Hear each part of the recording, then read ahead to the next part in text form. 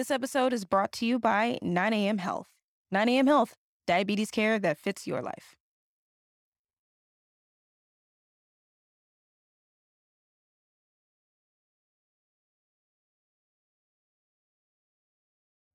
I'm getting ready to have an interview with someone who I greatly admire and who I really respect, and who was one of the first, people that I came in contact with.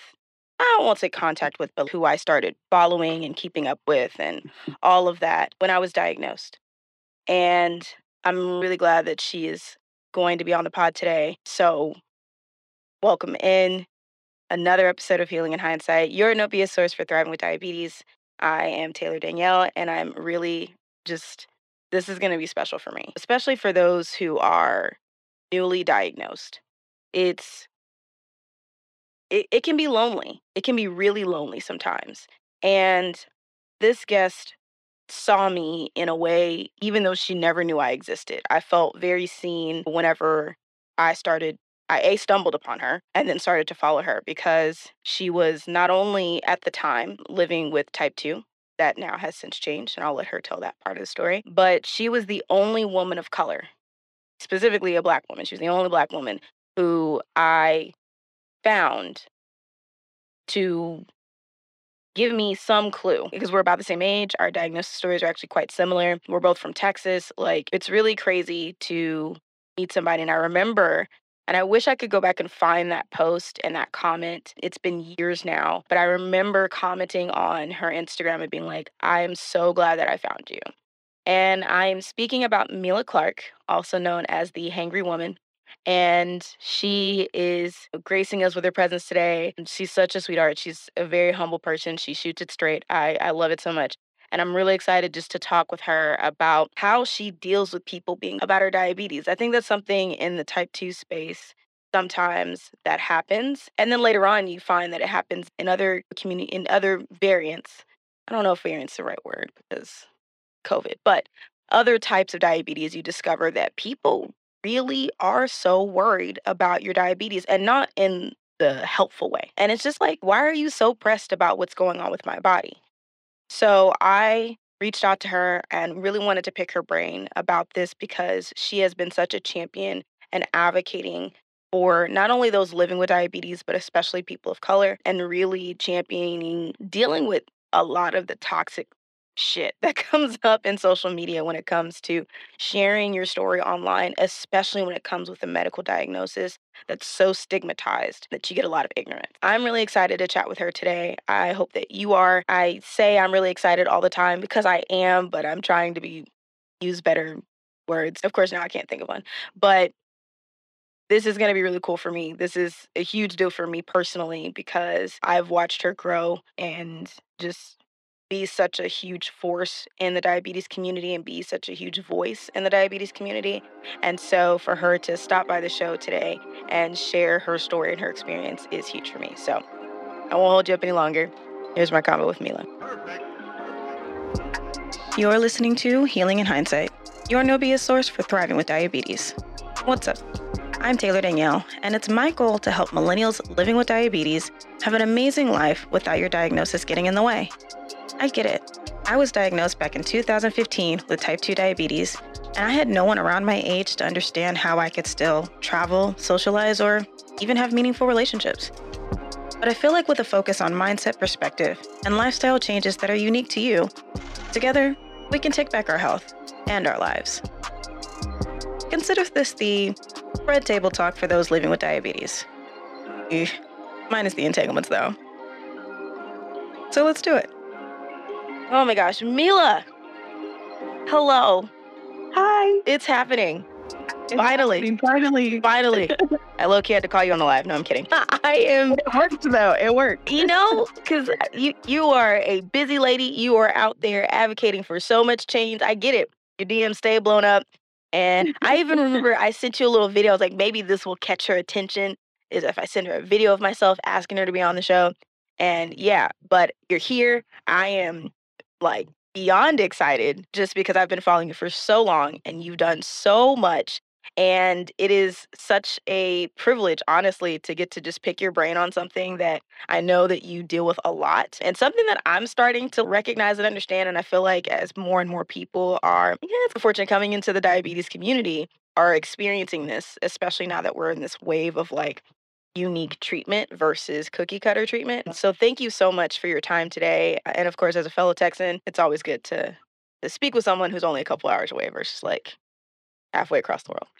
Yeah, for sure. I'm so excited. And it's just thinking about all the times we have tried to touch base, like playing like literal Instagram DM tag. Like, I'm so glad we're finally like actually able to sit down and have this conversation. Yeah, yeah, it's gonna be a good one because the question for today is like, why are you so worried about my diabetes? Emphasis on my, because it just seems like whenever, and it sucks and it pisses me off a little bit, but it just seems like whenever we get together in large groups, there's always somebody who has to have an opinion or police something that you're doing. And it's not just like the diabetes community, Yep. it's any large grouping of people that have a similar view on something or have something in common.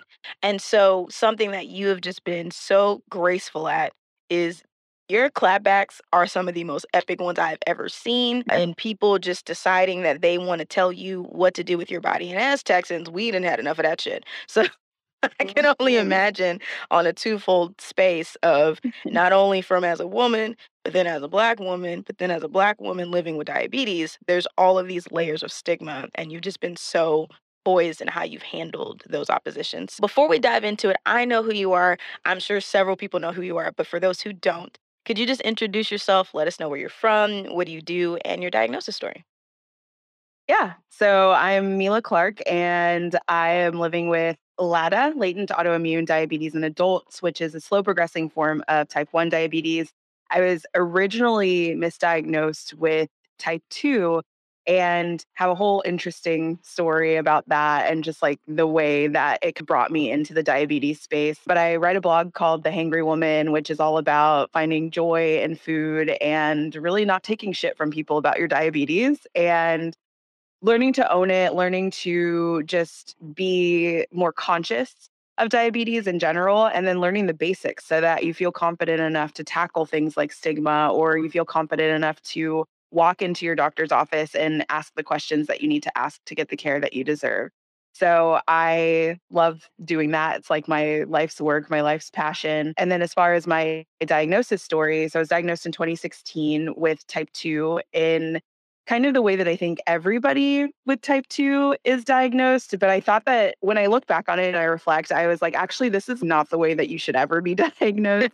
And it was basically me telling my doctor, I have a family history of type 2. My mother and grandmother both had gestational diabetes, which turned into type 2 for them. I'm having all the same symptoms, the like weight loss really quickly, losing like 20 pounds within 6 weeks didn't make sense to me.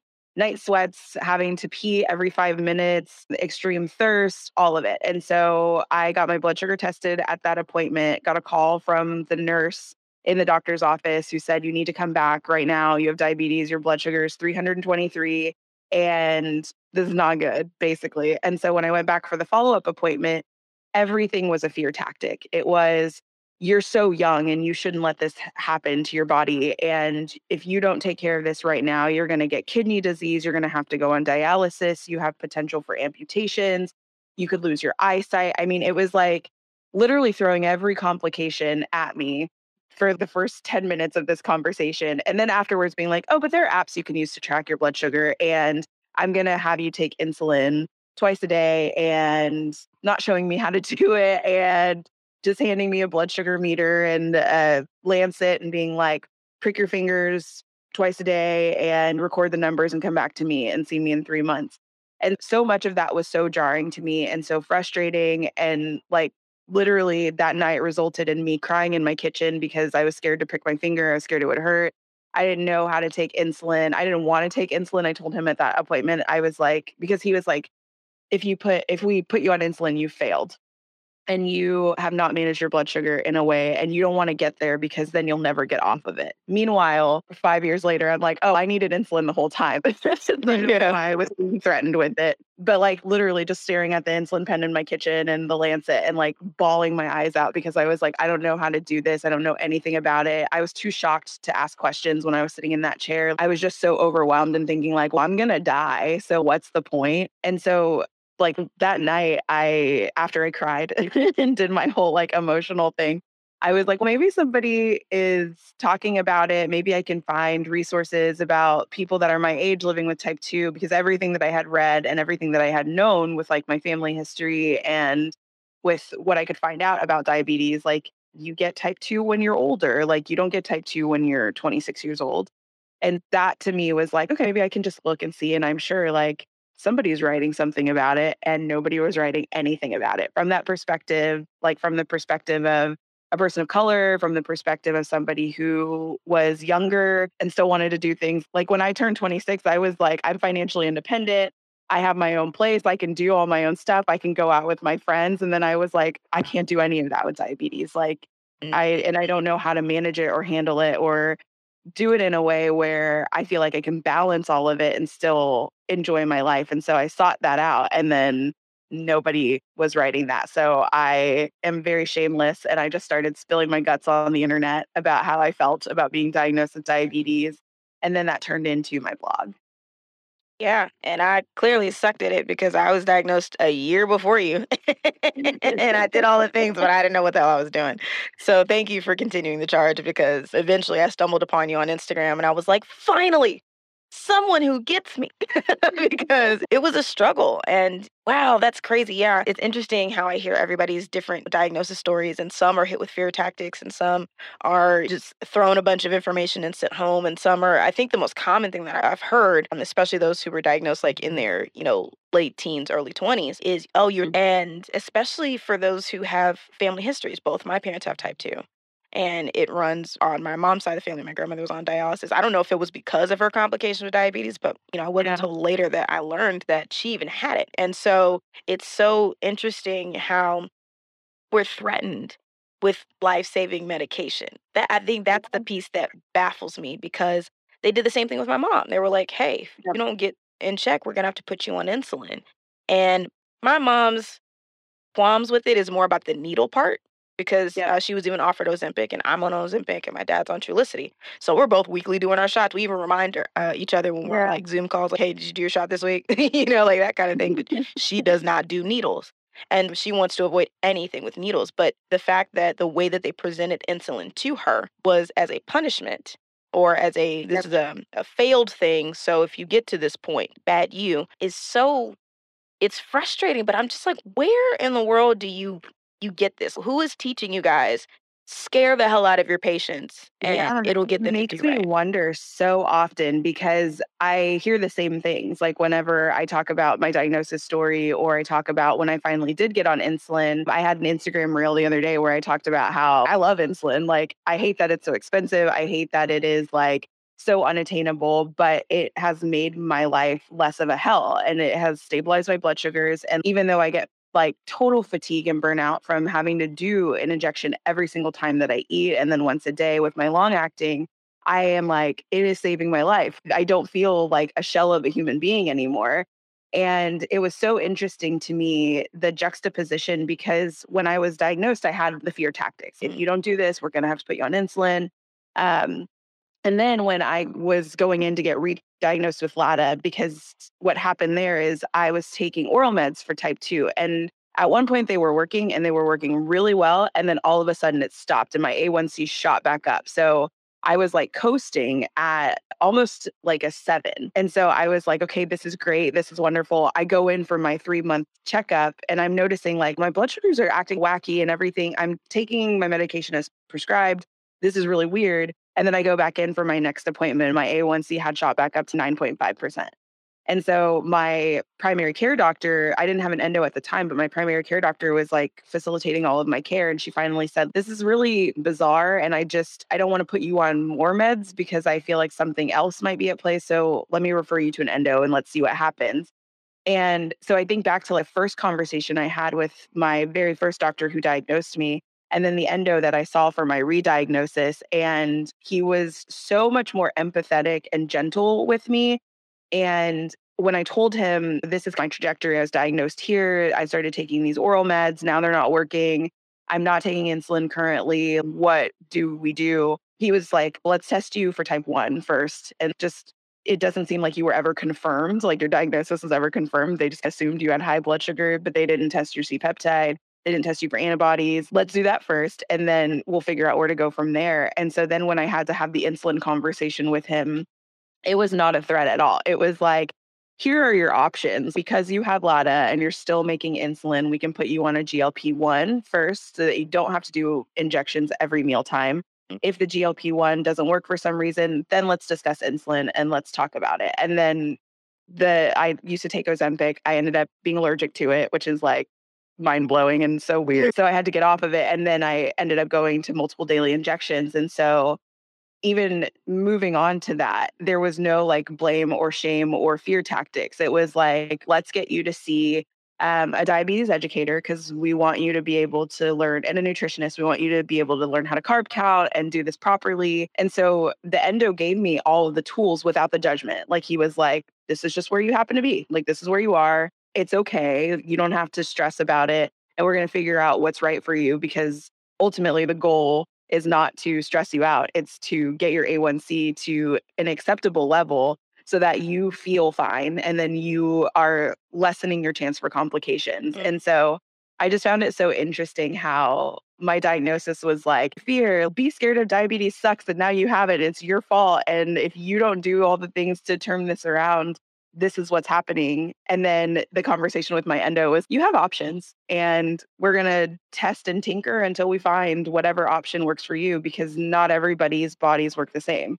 And so I even remember having like so much anxiety before that appointment because I was like, I have to see a new doctor and I'm going to have to explain this over and over again if he doesn't believe me. And I've talked to primary care about this and they've just said, you just exercise more. It's fine. So I was like, I don't know what to do at this point, and I can't take another healthcare professional like dismissing me and making me feel like I'm not doing what I'm setting out to do. And yeah, it's really interesting to see that. And I hear that conversation a lot too, and people being diagnosed with different types. Like whenever you're diagnosed with type 1, like typically you're a kid and people have said, oh, whenever I was in the hospital or like when I got the diagnosis, I remember them telling my parents, it's not their fault. They didn't do anything to deserve this. Here are the options and the means and the ways of getting through this. And then I hear lots of people with type 2 reflect on the fact that they've never had that compassion ever, Mhm. that it's just looked at as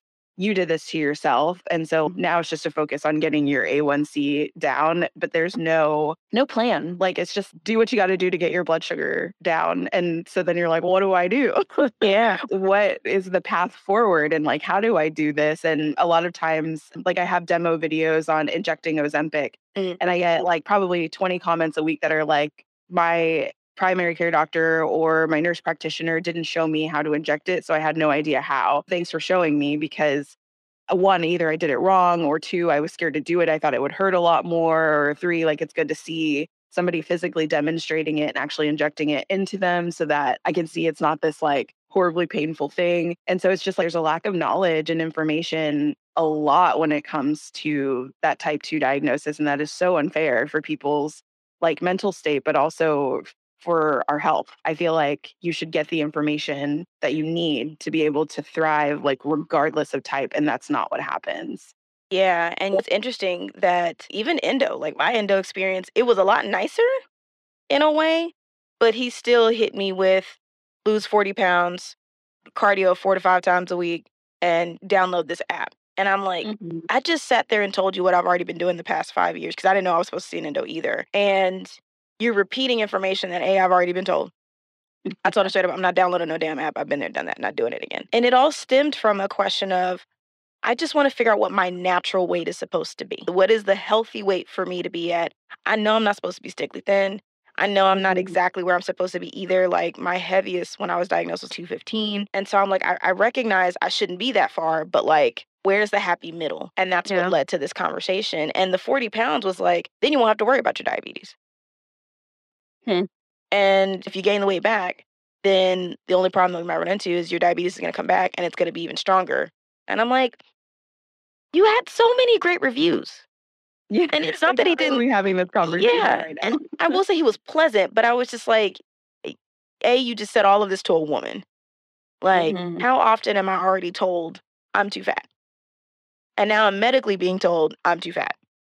Yeah. And I get And your diabetes is gonna get worse if you gain weight. Like, I'm just like, all right, doc, like it just now I give doctors three strike rules. I don't have male doctors often because of that very reason of you don't tune in to the people that like read the room. mm, And I get 20-minute appointments and I try to empathize as much as I can that they don't get to spend the right amount of time with us. But I will say my new endo, who is female, she's been a lot more empathetic and compassionate, especially when my insurance was like fighting me on re-prescribing me something that I already had, but it yeah. had switched. So they didn't have the history of what I had going on. But I think it's really interesting how, he did show me how to take my shot. I will say that. I'm just shocked that one, I get endocrinologists are in short supply, but Yep.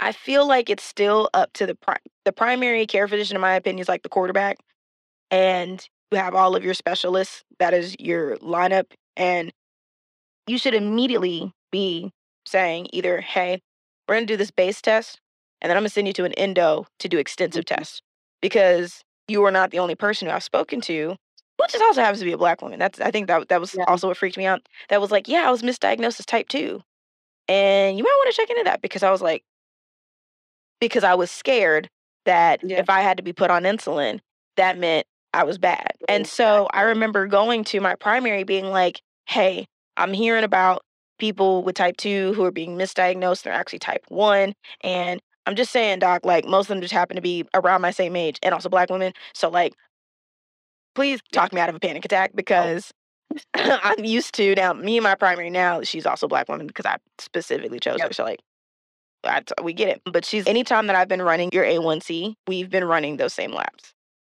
I was like, okay, all right. Yeah. So I didn't even know it. I think the only one is my the insulin one wasn't always popping up. But when I switched to her, she ran everything. And then now that I'm going through my endo, they're running those same tests because I was like, nobody told me that there was a special test for different types. Even when I learned about Modi, especially with that Mhm. potential genetic factor, I'm like, there's a test for that too? Like, Yeah. why is it that when diabetes comes into the picture, we're not running everything?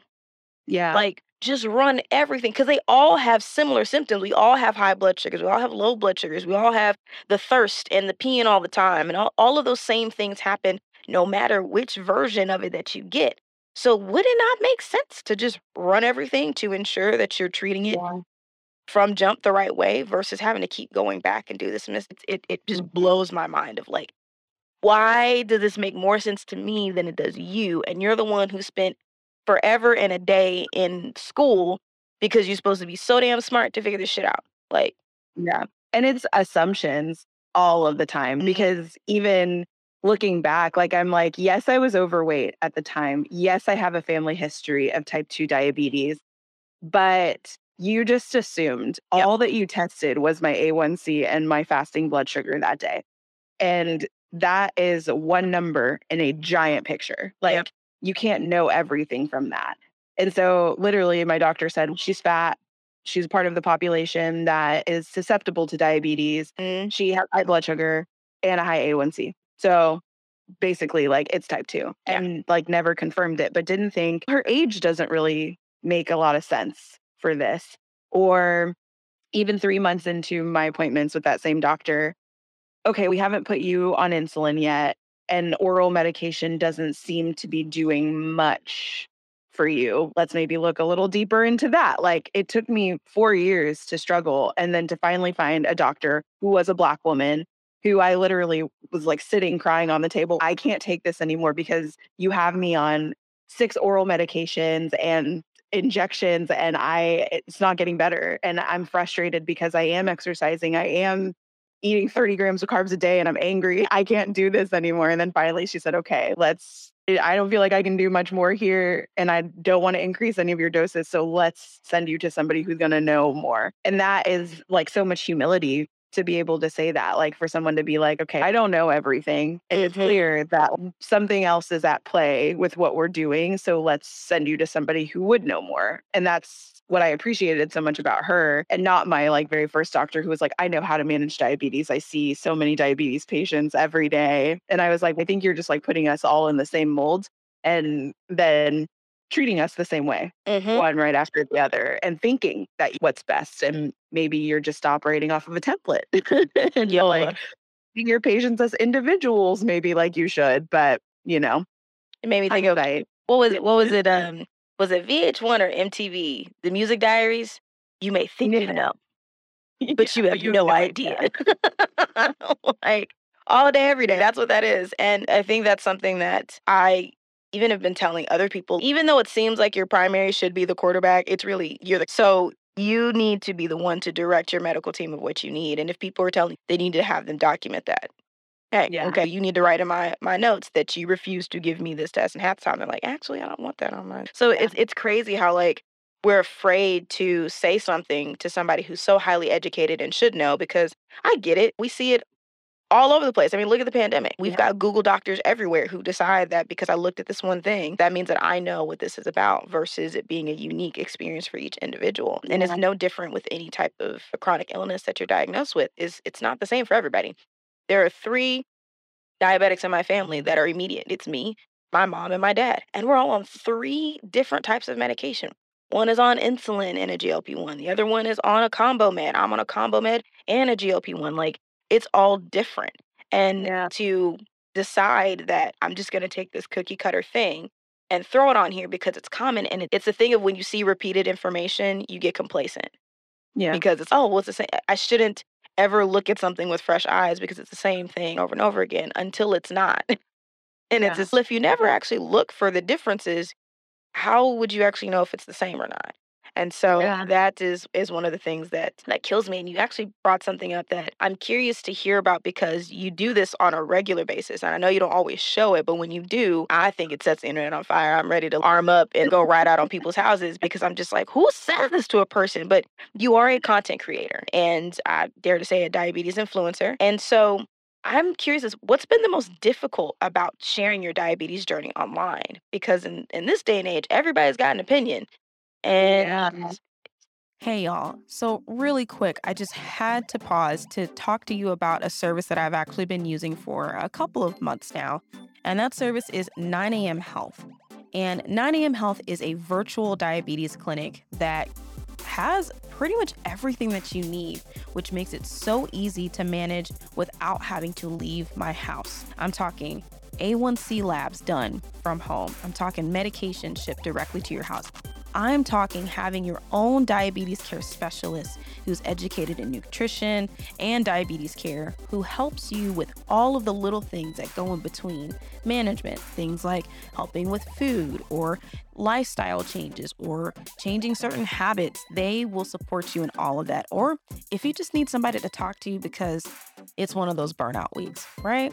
So 9am Health has been super great and it's made my life a lot easier, especially because it's so cheap.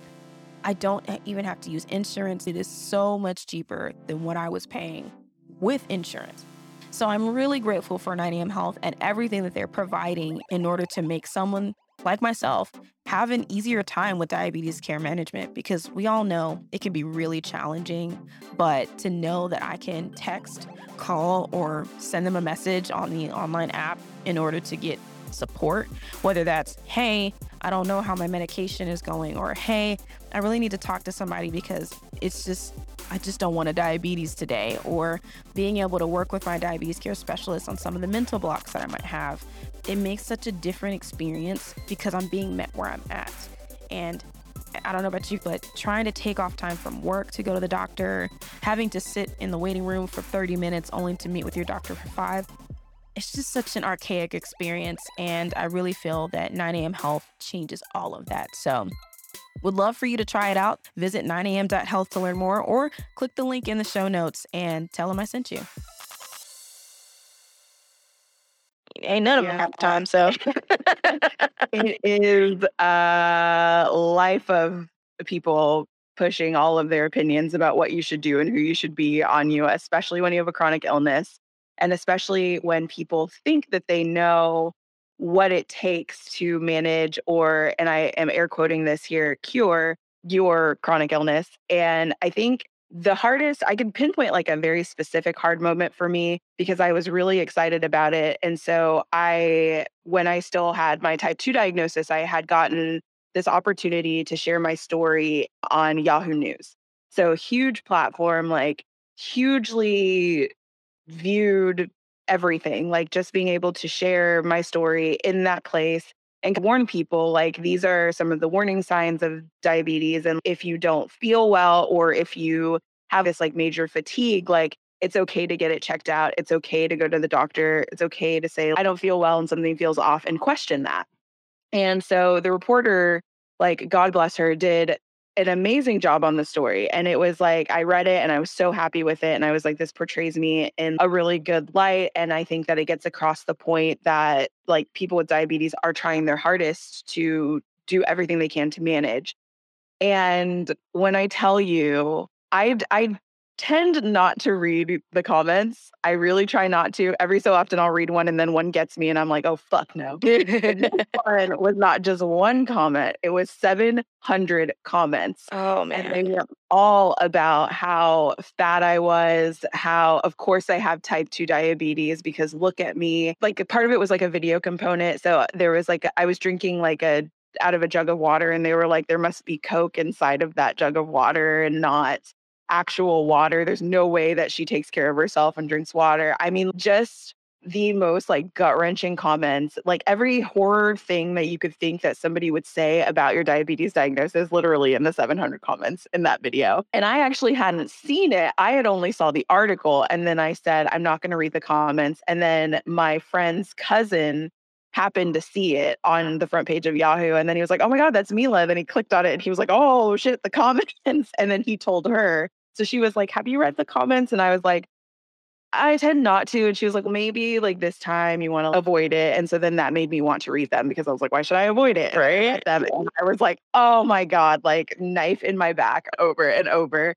And it was just like and the article's still up. If you Google like Mila Clark Buckley, which is my ex-married name, and Yahoo, you can find the article. The article's great, but you can go in and you can read the comments, and they are just like brutal. And it was such an example. It's what pushed me more into stigma work because like I knew that the stigma existed and I knew that people felt that way, but I had not seen it in such an open forum before. And so I did a video, actually a YouTube video, about some mean comments that people have said about me on the internet about diabetes. And so I pulled a lot from that article because they were, I mean, like somebody said that I was 700 pounds. Somebody said like, I mean, just like all kinds of stuff. I am shocked right now. I can't believe like people actually feel these things and think these things, but it just went to underscore that people don't take diabetes seriously. And they don't think, one, that they could ever get diabetes for any reason, but also that you have to be some certain look or shape or size to have diabetes when that's not at all true. And then also just all of the misconceptions about who gets diabetes and why and how. And so I took that moment and I was like, okay, I am never going to let another comment slide. Like I let 700 of them slide, and that's enough for my lifetime. So every other comment that I see that I can respond to, that I can address, that I can take away the stigma or shame for anybody else by just like being a real bitch, listen, saying something right back, I'm going to do it. And so it's a nice outlet for me because I actually get to just take out my frustration on the stigmas that people will just openly say. But then on the other side of it, it feels like an educational thing because it's like somebody is not just getting the perspective of this is hurtful because of this, but they're getting the perspective of not only is this hurtful, but it also has direct implications on the way that people with diabetes are treated and what resources we get and what technology we get and how we're viewed in a medical setting. And so it's a way to be able to show people like, this is not just like a hurt feelings thing. This is actually you contributing to a larger problem for people with diabetes, but also this is going to come back on your ass one day because you might be in the same position and you would never want somebody to feel that way about you or to say something like that about your condition or any other condition. Like it's not just diabetes. If you were diagnosed with any chronic condition. You would never want somebody poking fun at what's painful for you. And people do that with diabetes so often, and it's horrible. And so I was like, I am literally making it my life's mission. I'm my own boss. I won't get in trouble from work if I clap back. I'm going to say whatever I want to say and make sure people know about it. And you talked about how you've seen it, like me post about it and stuff. So I will screenshot stuff and screenshot my response so people know this is how I responded to this kind of stigma. Um, and what's funny is a lot of times people will delete their comments later and they're like, I didn't know. And I'm like, well, if you don't know, don't say anything. Like, you don't have to be rude. Listen, You just I have to don't say, make it make know, or sense.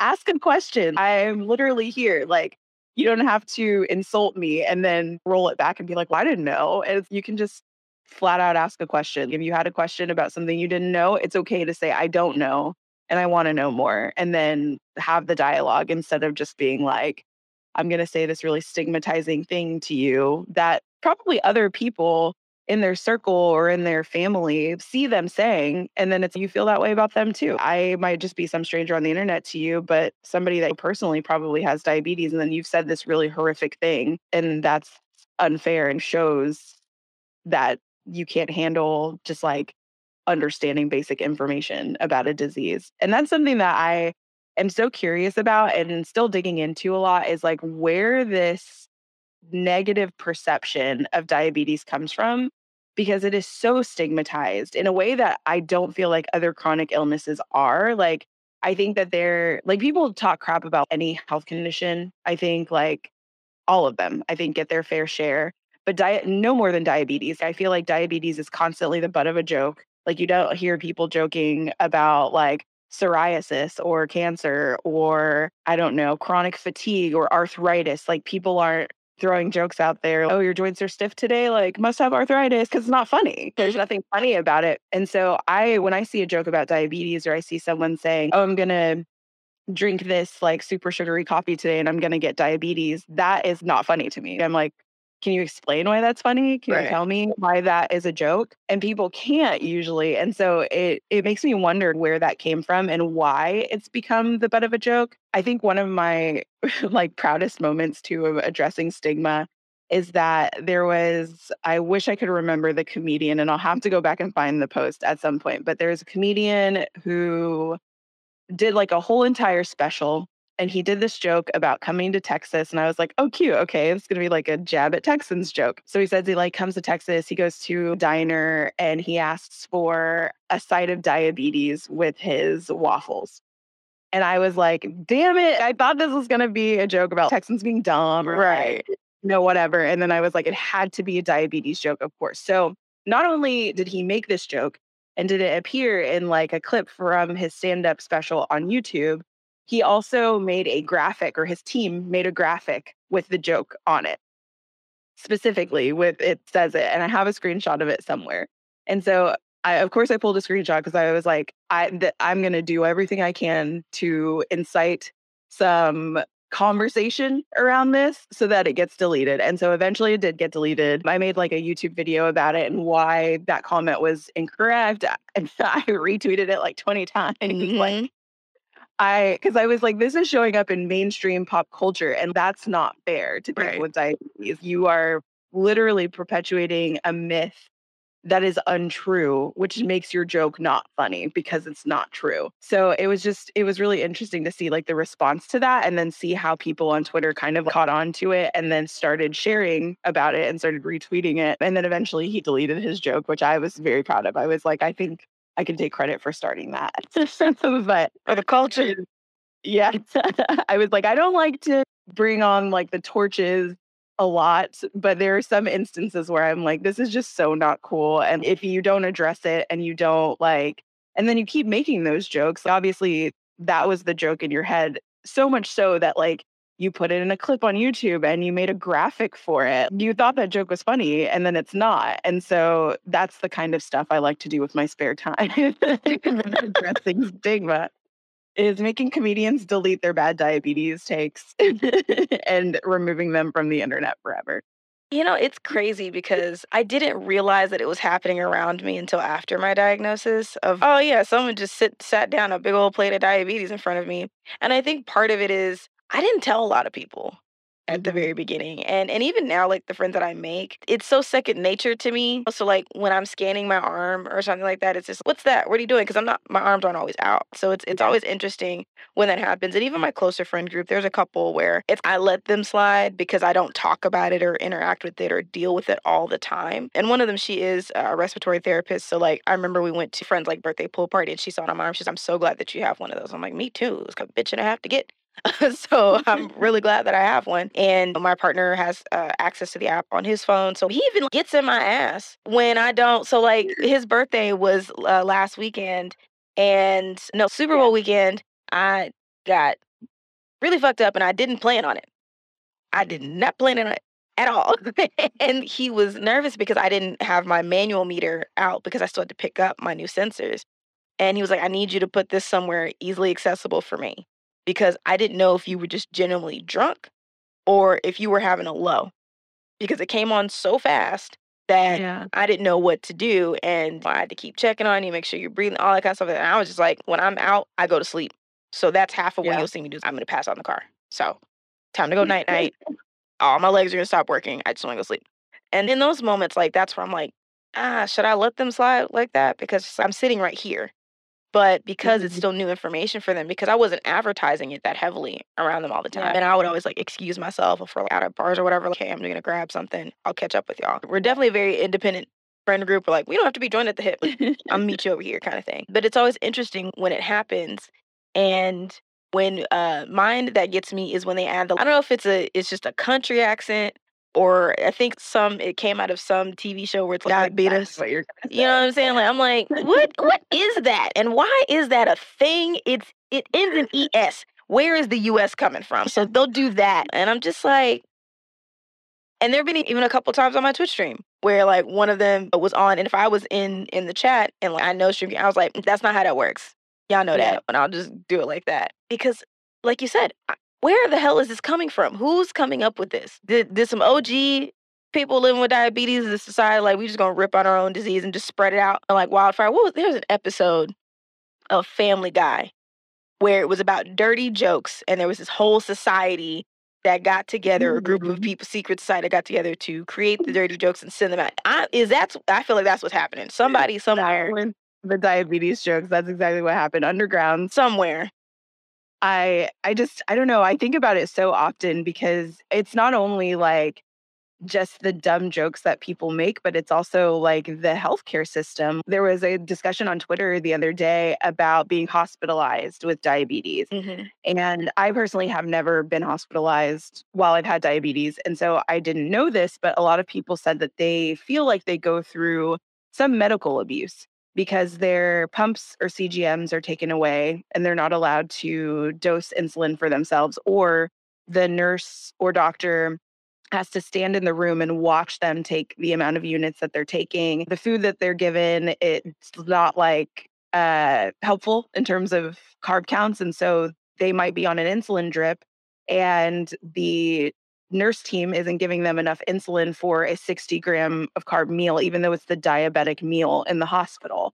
And so or there was a TikTok where it was a nurse who said, if I have to just give 1 unit of insulin for a correction, I don't do it because it's a hassle for me to have to go and to just give 1 unit of insulin. So I'll just say that the patient declines. Like they admitted to doing that. What? And so I was thinking the other day, I was like, if a practitioner, like a clinician, literally can think that diabetes is not that serious when you're in a hospital bed and you are at the point where you might not be able to care for yourself in the best way and they are supposed to be taking care of you, but they think, oh, if I have to just give 1 unit of insulin, I'm not going to do that. I don't like giving myself 1 unit of insulin for some cheese and coffee, but I do it because I know if it's going to stabilize my blood sugar, it's going to make sure that I'm in proper range and I'm not going to just like skip it because it's just 1 unit. Like your body needs what your body needs. And so I think about that a lot. I'm like, if it's like the jokes are like, okay, fine. Like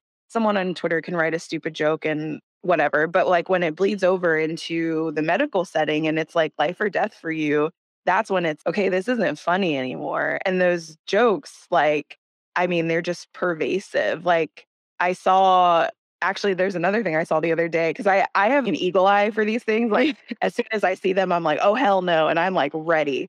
And so I saw one the other day. It was this like nurse Instagram repost page, and it was one of those overhang shoe organizers, and it was hung over a door, and then it had a bunch of Halloween candy in each of the pockets instead of shoes. And then somebody, I think the caption for it was like, you won't need shoes once your foot is amputated from eating all this candy What after the diabetes or fuck? What? anything of that nature. I'll send it to you because I screenshot it, everything. And so I saw that and I was like, this is literally on a nurse repost page or whatever. People are liking this post. Like this post has hundreds of likes, which if it's a nurse repost page, they're probably all nurses. And so I'm like, if you guys think that shit is funny, like how do you treat your patients when they're actually sitting in front of you? And like, Right. what are you doing to ruin their health? Because if you can look at that and you can say that's a funny joke and you don't have the like wherewithal in your brain to be like, that's not okay. We shouldn't be joking about these things. Like there are, I'm sure, nurse jokes that are funny, but again, like joking about someone's chronic condition is not funny. And so there are actually, I roll that back a little bit. There are some really funny diabetes jokes, but they're made by people with diabetes. Right. And they're like, it's memes about like our pumps or CGMs like going crazy or about what it's like to do MDI or what it's like for someone to spend the night at your house when your glucose alarms are blaring. Like, Yeah. it's stuff that's like in jest and not stuff that spreads misinformation about what it's like to live with diabetes. So just seeing stuff like that, especially on like healthcare professional pages or like hearing those stories about people being in the hospital and having their tools taken away and like being told the hospital is going to manage you, but then they decide that they're not going to manage you in the way you need to be managed. Like that kind of stuff is so jarring because it's like that all comes from stigma and Yeah. misconceptions about diabetes. And it's literally a life or death situation. And I have one more story. This person told me this on Twitter when I had talked about being in the hospital setting. And they had mentioned that they were type 1 and if you have type 1 diabetes, like you need a base level of insulin at least. Like you also need mealtime boluses or like injections, but your basal rate is what just stabilizes you and keeps you alive.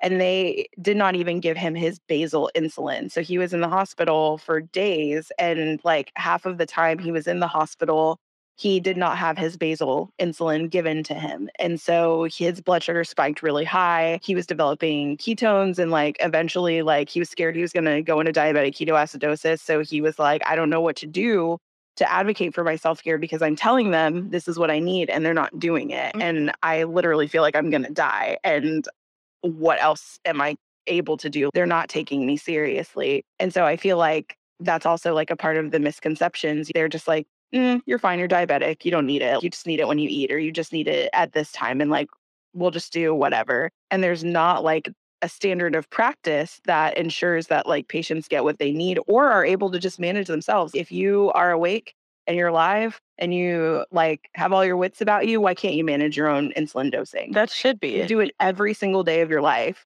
but it changes when you're laying in a hospital bed. So I just think of things like that and I'm like, the stigma is like so pervasive and it seems like it's like cute and a joke, but it's not. It's like very serious. So Okay. I don't even know where to start. I'm gonna touch the nurse thing and then I'll move on because my brain is about to explode right now. Because what? So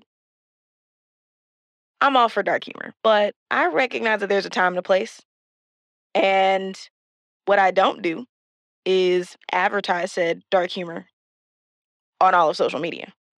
Because the thing that we are notoriously good for with our attention spans and our trained ADHD, in my opinion, I really do have ADHD, but it's trained even more with social media, is that if you have zero context of being a nurse, having diabetes, and then you taking the two and advertising that, oh, it's funny to joke about losing a foot and you can have all this candy. There's no amount of it's a joke, only nurses will get. Well, then just do it at home. I wouldn't even be doing it in your hospital. That's dumb in itself. Your hospital could come back and be like, nah, do you not see what happens to people who do dumb shit at work on social media?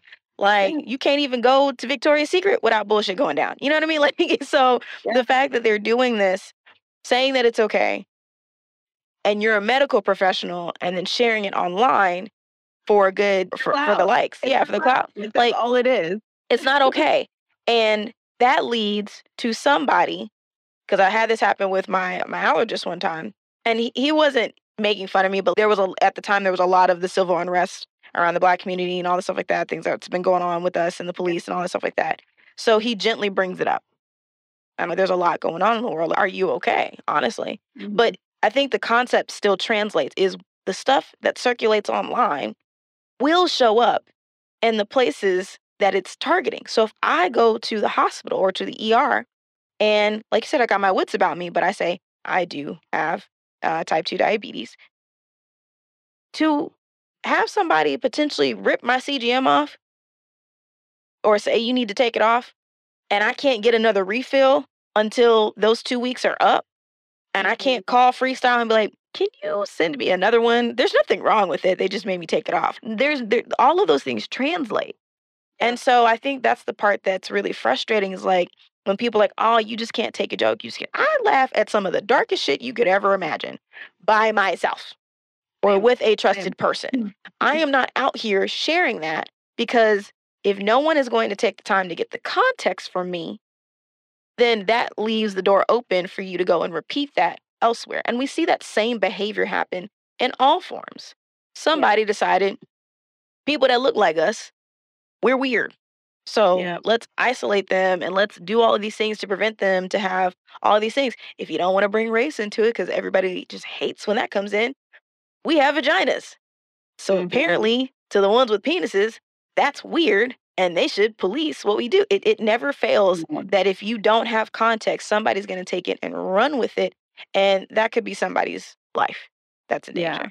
I did hear about one person being hospitalized, and it wasn't that the nurse wasn't willing to help.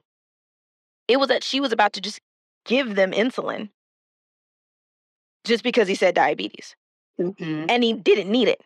It's like, And like without asking, also dangerous. because if you don't know how to give me the right amount, and I think people don't get that sometimes, especially those who are insulin dependent, it can just as easily kill you as it does help you, because you're having to manually do it. You don't have the same regulatory systems in order to make sure you're getting enough. And that is the part that I think really baffles me. Of, like you said, if I'm doing this all the time and I'm coherent and able to make decisions for myself, why wouldn't you keep the pump on? That's less work for you to do. It's already queued up to their body. Why wouldn't you let them do that? And if you have to stand there, I fine. can tell you what I'm doing, or let me call somebody who can help me manage it. Let me call somebody who knows what this is supposed to be like. And then if you're uncomfortable with me managing it myself because I'm here in the hospital, maybe just let somebody else who knows how to do it for me. And then you can have that conversation with them if there's like a discomfort or you feel like there's even like a liability or whatever. Yeah, call And Mando. Shit, like but we're I'm supposed to like, have all of our I medical don't, like- team's numbers, but you won't let us reach out to them. Yeah, it's crazy. I think about it all the time. I'm just like, man, I hope, knock on all the wood, that I never have to be hospitalized for anything, like not just anything diabetes related, anything. Yeah. Because from the stories I've heard, would be so afraid to say I have diabetes. And especially having LADA, like people already don't think that LADA is real. I get that comment all the time. They're No, like, it's so fascinating. type 2. So what is LADA? That's not real. I've never heard of that. And so I'm like, okay, well, here's 10 articles from Medical Times Today, Healthline, like WebMD, that say this is a real thing. Just because you haven't heard of it doesn't mean it's not real or it doesn't exist. Listen. So that's like another thing. Like I know if I ever walked into a hospital setting and I said, I have latent autoimmune diabetes in adults, they would just look at me like, what is that? What? We got to walk in with an emergency binder. Yeah. That's what we got to put together, an emergency binder. Sources, cited, Here are all the people to call. I am coherent. If I handed you this binder, I am coherent at this. Here's a logbook, right, Yes. of the time and date that I'm coherent in handing this to you. Please call these people first. I will refuse everything. Here's my legal representation. Like, I just feel like you have to have all of that in place just to get some help from the people that are supposed to help you. Man. Yeah, which is so sad.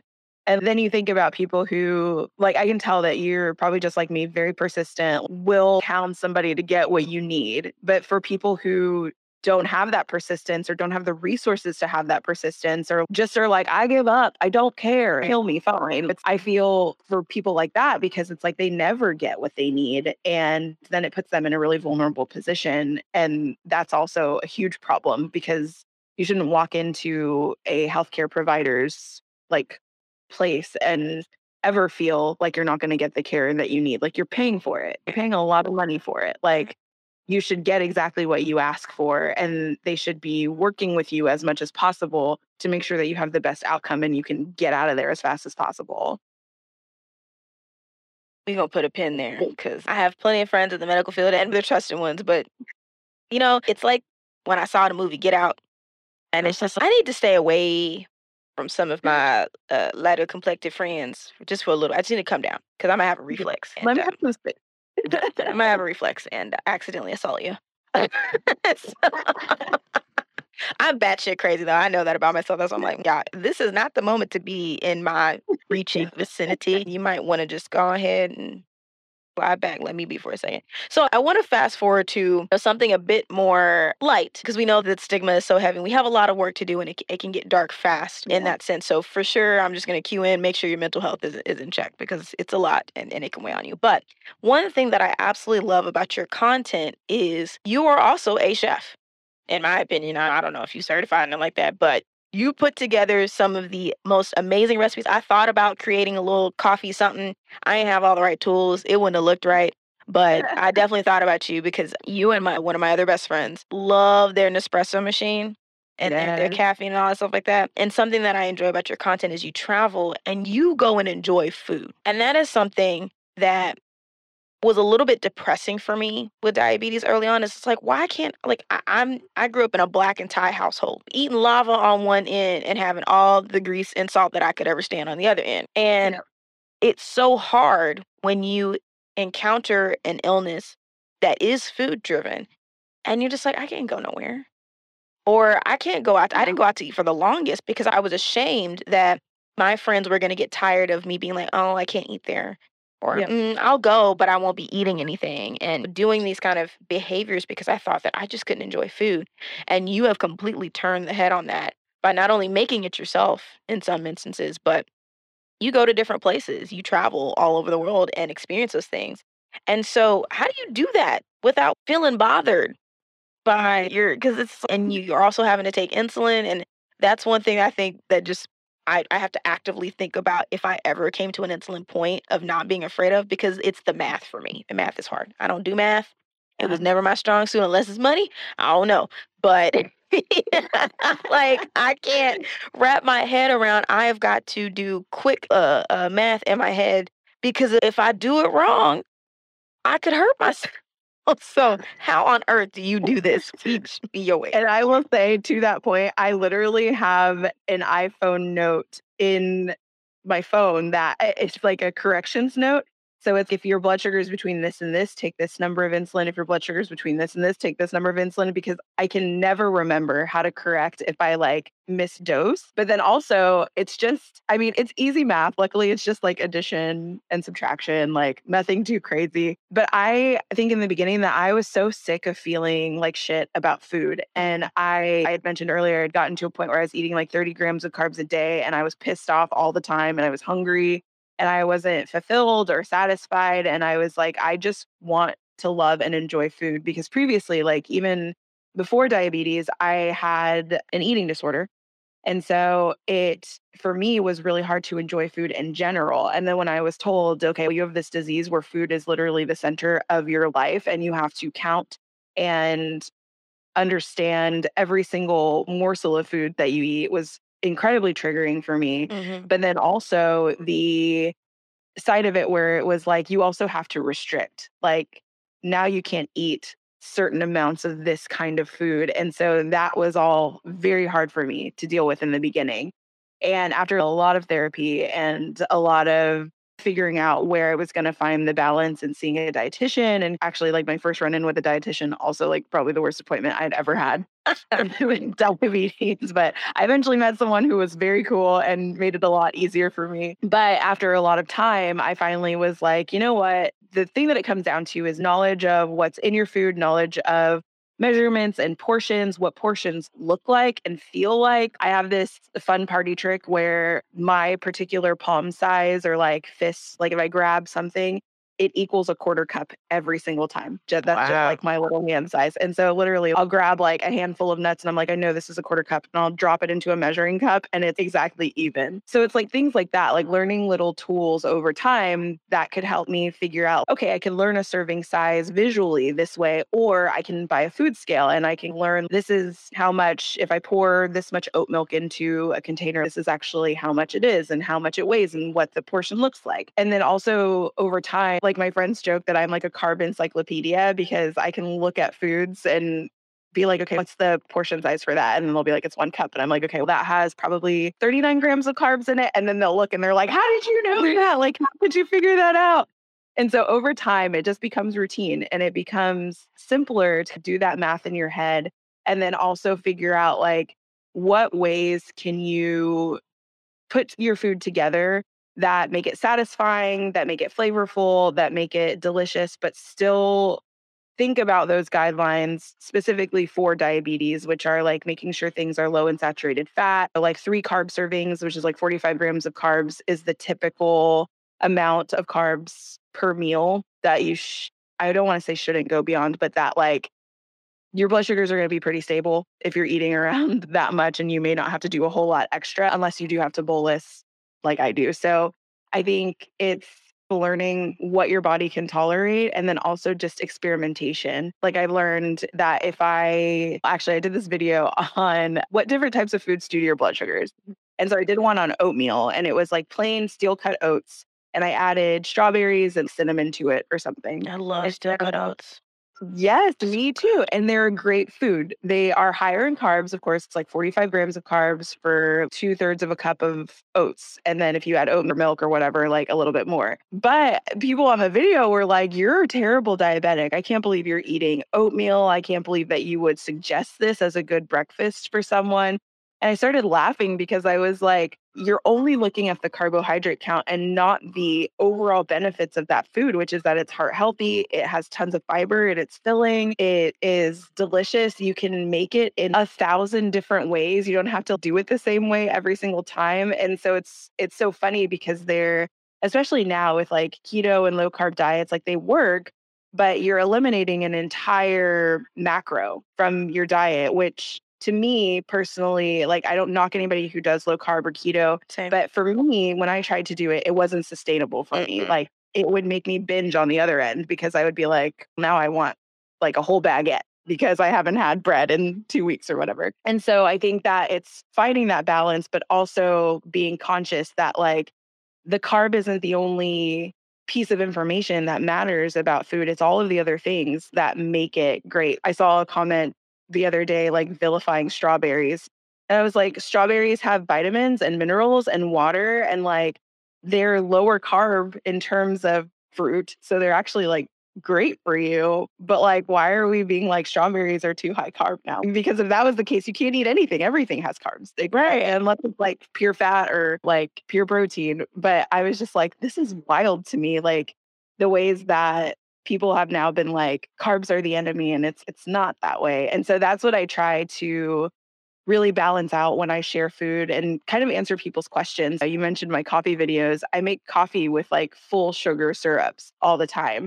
And people are like, how are you able to eat that? How are you able to do that? And I'm like, because I balanced out the portion. Instead of doing a 1 ounce pour of a full cane sugar syrup, which is like 30 grams of carbs, I halved it or I quartered it or I split it and used half sugar free syrup and half this syrup. Like I'm always tinkering and testing to make sure that I can come up with something that is going to be blood sugar friendly for me, but also at the same time really enjoyable. Because at the end of the day, like food is such a center position in our lives. We come together around food so much. It's like something that we all constantly think about. Everybody thinks about, what am I going to eat today? Am I going to drink coffee today? Am I going to do this? Am I going to do this? And I think it's really important to have a positive feeling around food, but also recognize that you don't always have to sacrifice to have a good outcome. Like you can still enjoy the things that you want to enjoy You just have to have a strategy around how you're going to do it. And that is mentally taxing and so exhausting because having a plan around every single thing that you eat is really hard because sometimes you just want to be, I just want to drive to McDonald's and get like A a double basket of cheeseburger fries and and chicken fries nuggets. and just let it be what it's going to be. And you can't always do that, but I think that you can figure out the best ways to enjoy without restricting and without putting yourself in a position where food gives you anxiety. Yeah. But also, it's okay to have that anxiety too. Yesterday was a prime example for me. I worked all day through lunch. Like I had cereal and coffee for breakfast, which cereal, not great, but I bolused properly. So my blood sugars were fine. And then I worked all the way through lunch. And then by the time I looked up, it was dark outside and 7:30. And I was like, oh, damn, I did not eat for like this whole day. And I checked my blood sugars and they were perfect. And that brought me a little bit of horror because I was like, damn, like this reinforces the fact that if I don't eat, my blood sugars are going to be great. Mhm. And I'm hungry right now and I want to eat dinner, but now I'm scared because I feel like my blood sugars are going to go out of range and out of whack. And I've literally just proven to myself, like through my body and my CGM data, that this is the outcome and this is what happens if I don't eat food. Like my blood sugars are perfect. They're in green, they are a straight line across. And that to me was so difficult to reconcile. It's happened to me yesterday, actually. And I was like, I just don't like that. I know that I have to eat something, but I don't like looking at my data and being like, this makes me happy because I'm literally looking at 100 on my screen, like perfect blood sugar number. But then on the other side of it, I'm like, well, I had like cinnamon toast crunch and coffee today and that's all that I ate. So Mhm. that's not good either. So I think like it's reconciling all of that together. It's what do you enjoy and then figuring out the best ways to enjoy that. Maybe it's a smaller portion and you increase the amount of protein, you lower the amount of carb, increase the amount of fat, and then rebalance everything. Or you think about the fact that sometimes your blood sugars are going to be great when you did the wrong thing. And then you have to deal with that and figure out, okay, what am I going to do next time to make sure that I'm not in this same position? And like, how can I change it? So I think about that all the time with food. Like I find so much joy around food now and I get so happy when I get to like cook anything or make anything or reframe recipes. Like I'm writing a cookbook and it's called Healthy Twists on Recipes You Miss. And so it's recipes that people with diabetes are told that they can't eat. It's really cool actually. I crowdsourced a lot of the ideas from my audience Yeah. because I asked them like what are things that you were told that you couldn't have anymore when you were given your diabetes diagnosis? And so people were saying like somebody told me I could never have french fries anymore. Somebody told me I could never have mashed potatoes. I couldn't have mac and cheese. I couldn't eat like soft caramels. I couldn't like it was like all of these things and I was like, man, there are so many easy ways to make healthy swaps for all of these things that actually work really well and are easy to replicate at home. You don't need like a ton of fancy tools to do. And you end up with a good outcome that tastes almost exactly the same as the thing that you're missing. And so I love reframing recipes in that way, making them over into, okay, you thought that you couldn't have this, but actually, if you prepare it a little bit differently and then you pair it with other foods, it balances itself out. And so that's usually how I go into thinking about food is I want to retain the essence of this thing. Like mac and cheese is mac and cheese. It's always going to be mac and cheese. Like you're never going to get around spiking your blood sugar for some mac and cheese or mashed potatoes or whatever. But you can think of creative ways around it that still give you what you want, but then at the same time, you get the outcome with your blood sugars that you're looking for. Yeah, I think that's one thing that I'm appreciating about some of the wellness-based folks that I've been introduced to is that same for me, keto was not it for me. I tried it, and honestly, the excess amount of fat sent my numbers through the roof. It just wasn't working for me. But the balance, when you were talking about oatmeal, there's actually good friends of mine and company, Oat of the Ordinary, who puts together basically they're trying to replace instant oatmeal. And they not only have, I think they use rolled oats, but they have chia seeds and they make sure there's a good amount of protein. And I'm like, how do you get the protein in there? Because every time I tried to mix protein powder in there, it Yeah. coagulates and it gets all a big mess and then it's gross and gritty. I'm like, they've found a way to put it all together, knowing that, hey, yes, you're about to eat about 30 grams of carbs, but it's not going to spike you. It's not going to send you crashing. It's going to keep you even and you can still add to it. And so I don't understand the food police of like, how do you can't do that when it's like, you might not be able to do that. I can't. Yeah. And I think that's where I really wish CGMs were one of the first tools that we were given instead of saying, oh, insurance is only going to cover it if you only poke yourself once a day. And it's if the goal in being diagnosed is to manage better, why would the advanced tools not be given Right. to help manage better?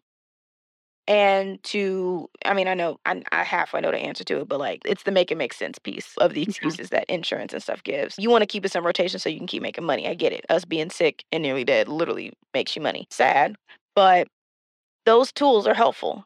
So when I see that I'm spiking, I had a unique shake yesterday, but I also had a small portion of grits because I love grits with some egg in it. And it went up.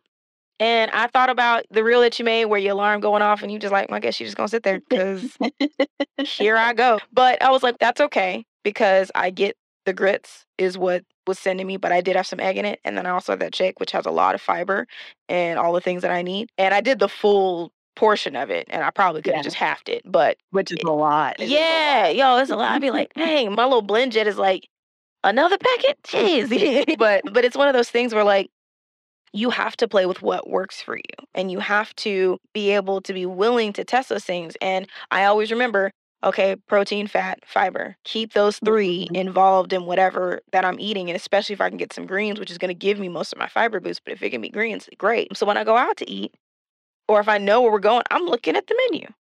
Yeah. What are some of the substitutions that I can do here? What are some of the things that maybe it's asking them to swap the oil? Apparently, oil is one of the things that are also really bad. And I love greasy Chinese food, so I don't know how to fix that. But it's one of those things where you just pick up things to learn. And even with cocktails, I'll get a cocktail every now and then. But for the most part, I'm straight. Give me the whiskey neat, cool, or the gin and soda or something like that. Because I recognize that drinking all that sugary stuff is going to send me skyrocketing. And to a degree, I didn't realize how trained my palate was until I started having the stuff that I used to have. I had a Taco Bell moment like a couple months ago. And half the reason why I even go to Taco Bell is for that Mountain Dew Baja Blast because it ain't nowhere else and they're disrespectful by not rotating nowhere else so I can just have my small fix. So I have to go eat some shitty ass Taco Bell in order to get my Baja Blast. Yeah. And it's funny because one time I ordered it to come to the house and I didn't know that they had a sugar-free version. I was like, bet, let me get that. Apparently, they didn't have it at this Taco Bell, so I just got the regular one. And as much as I love the flavor, I took 2 sips and I was like, oh, Yeah. Jesus. It is so sweet because Your body is like, woo, woo, woo. yo, we ain't had this much crack in our system since back in the old days of eating tricks every morning for breakfast. You know what I'm saying? Because that's all that it is.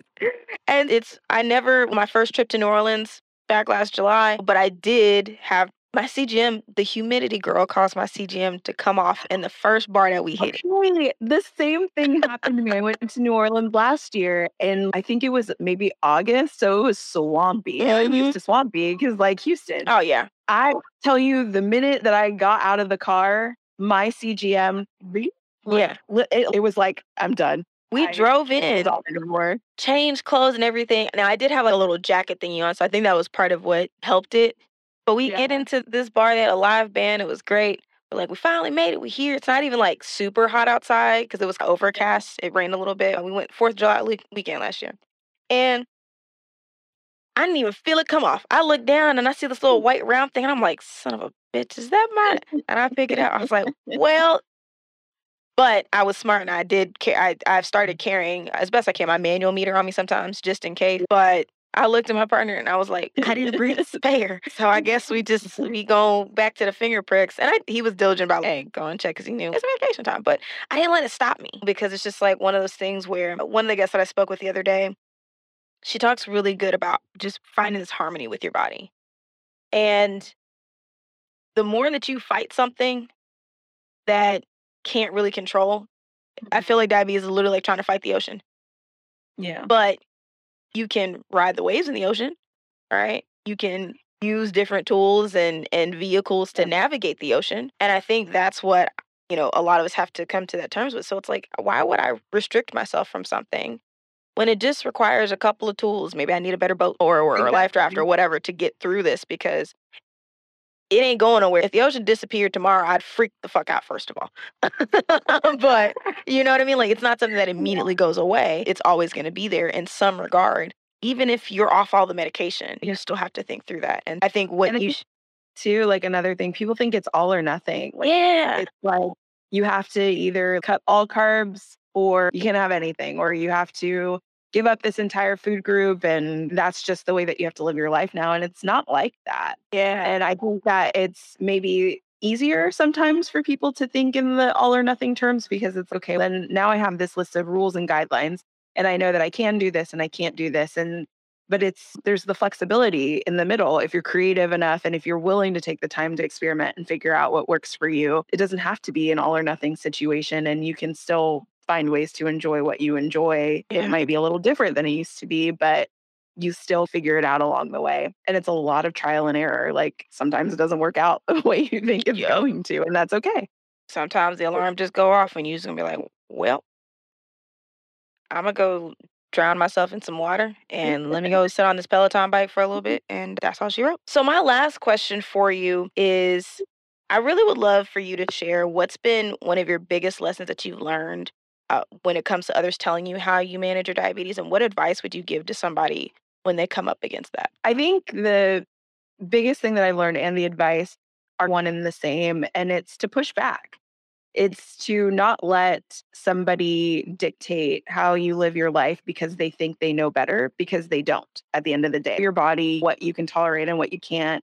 You know how to live with autonomy. And it's not fair to you for other people to push their stigmas or their judgments or their misconceptions on you because they feel like they might know better than you. Because I think people automatically assume when you have diabetes that you don't know how to take care of your body, you don't know how to handle your health. And so somebody may look at you and say, I think I can tell you how to do this a little bit better. And the truth is that like nobody knows any better than you do. But I think it's also okay to correct those misconceptions and to correct somebody who food polices your plate or to say, I'm not comfortable with having this conversation with you. You don't have to answer to anybody about your health. You have to answer to yourself and sometimes your doctors at some point because your labs are going to tell the whole story. But I think that it's nobody else's business if you don't want it to be. But it's okay to say, this conversation isn't the right conversation to be having with me. And either one, I don't want to have it, or two, that's actually wrong. And let me tell you why it's wrong. And go through the steps of identifying those misconceptions for them. I've found in addressing it a lot of times is people just don't know and they ask a question or they say something because they weren't aware. My best friend, her name's Katie. Everybody always sees her all over my stuff. We've been friends since we were in 6th grade. She has seen my whole entire life before diabetes and then now with diabetes. And so at first, she used to ask like the dumbest questions. And I'm so sorry to her. I love her so much. But she used to ask like the dumbest questions about, like, can you eat that? And oh, I made these sugar-free cookies for you. And I was like, I can have an actual cookie. It's fine. I can't have 10 actual cookies, but if I have one, it's fine. Or like when I started taking insulin, and I don't think these questions were dumb at all, but she was like, why do you have to do that? And how much do you have to take? And how do you dose for it? And like now she's the person that watches over my CGM data and like texts me at 2 in the morning and you're low, bitch, go eat some candy. And I think a lot of that was just education. She didn't really know anything about diabetes before that. Like she had a family member with diabetes, but it wasn't somebody who was close to her. So she didn't have a person like adjacent to be like, let me ask you these questions and let me learn more about it. And so our conversations were never adversarial. They were always like, let me teach you this thing, or you said that and it bothered me. And here's why it's, wrong, or here's the misconception that you said in this comment. And so over time, now she's like a diabetes expert and she can literally like talk to anybody and they'll say something about diabetes. And she's like, actually, okay, that's completely wrong. And let me tell you why. And we'll break it down better than I can sometimes. And I think that's just the power of educating people. Like, we get embarrassed, I think, when somebody comes at us with something that seems stigmatizing or seems like it reduces our value in some way because it makes it seem like we are not doing the right things. And oftentimes it's more just that they don't know what to say and they just need that little piece of information that's going to help them have a better interaction the next time with you or with somebody else. Yeah. So if I had to wrap that up into a nice little bow, it's have the conversations with people. Like, you don't have to out yourself and say, I have diabetes. If you don't want to, you don't have to like have those conversations. You are allowed to keep it to yourself. But if you ever feel the comfort and you feel like you can talk to somebody about the stigmas and misconceptions, especially if they come directly at you, say it. And you're better for it. Like, you're educating somebody who's going to then be able to talk to the next person about it. And it helps get the ball rolling in the positive direction instead of spreading more misinformation about the illness. Yeah. But if you come at me with all caps and exclamation points, it's on. I will find you. I have my people Google searching, detective sleuthing, finding out where you live. Yeah. Just kidding. I wasn't.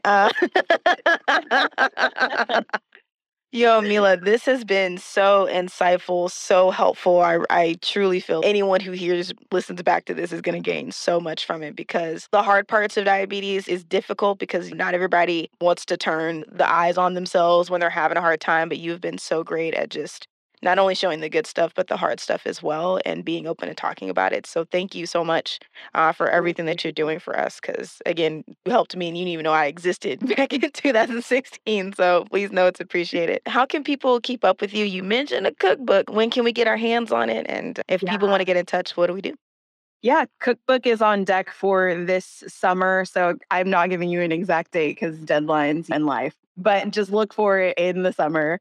And you can find me at The Hangry Woman on everything: YouTube, Facebook, Twitter, Instagram. I do have a TikTok, but it's not that great. It should be better. And yeah, if you just search The Hangry Woman, like, I'll come up, you'll find me. And also, just so you know, if you ever don't want to have the stigma conversation with someone, you can send them directly to my Instagram and I will handle them for you. I'm happy to do it. I love it. So, love having that conversation. Or if you ever just feel like you need to vent, send me a message. People do it all the time. They'll send me a message in their like day of frustration. And if you need a pat on the back, I'm also happy to do that too. I'll send you like a nice little meme or GIF or something that'll make you laugh for that day. So, that's where you can find me all over.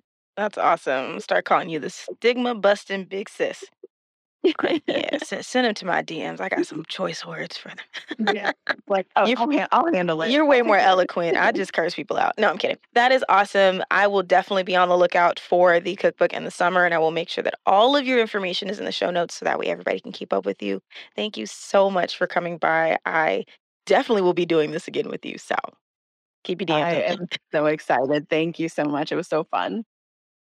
You guys, that was just my heart is very happy. That was such a great and insightful conversation with Mila. Again, such a huge voice of change in the diabetes community, no matter what type, in my opinion. She is the queen of clapbacks for sure. And I am just so grateful that she shared her story and some insights and really shows us an example of how to be able to walk in your power despite what your diagnosis is, and being able to educate people in a way that still protects you and what you stand for, but is still able to let others know we got to chill out on the misinformation, because that's something that's just running rampant all over the place. Your journey and your diagnosis is unique to you, so please don't let anybody tell you different. Have the dialogue. I do agree that we should have the dialogue. Now, again, I'm petty, so if you come with the hostility, I'm a little, but for the most part, don't be afraid if people are trying to police you or telling you that you're doing something wrong or bad,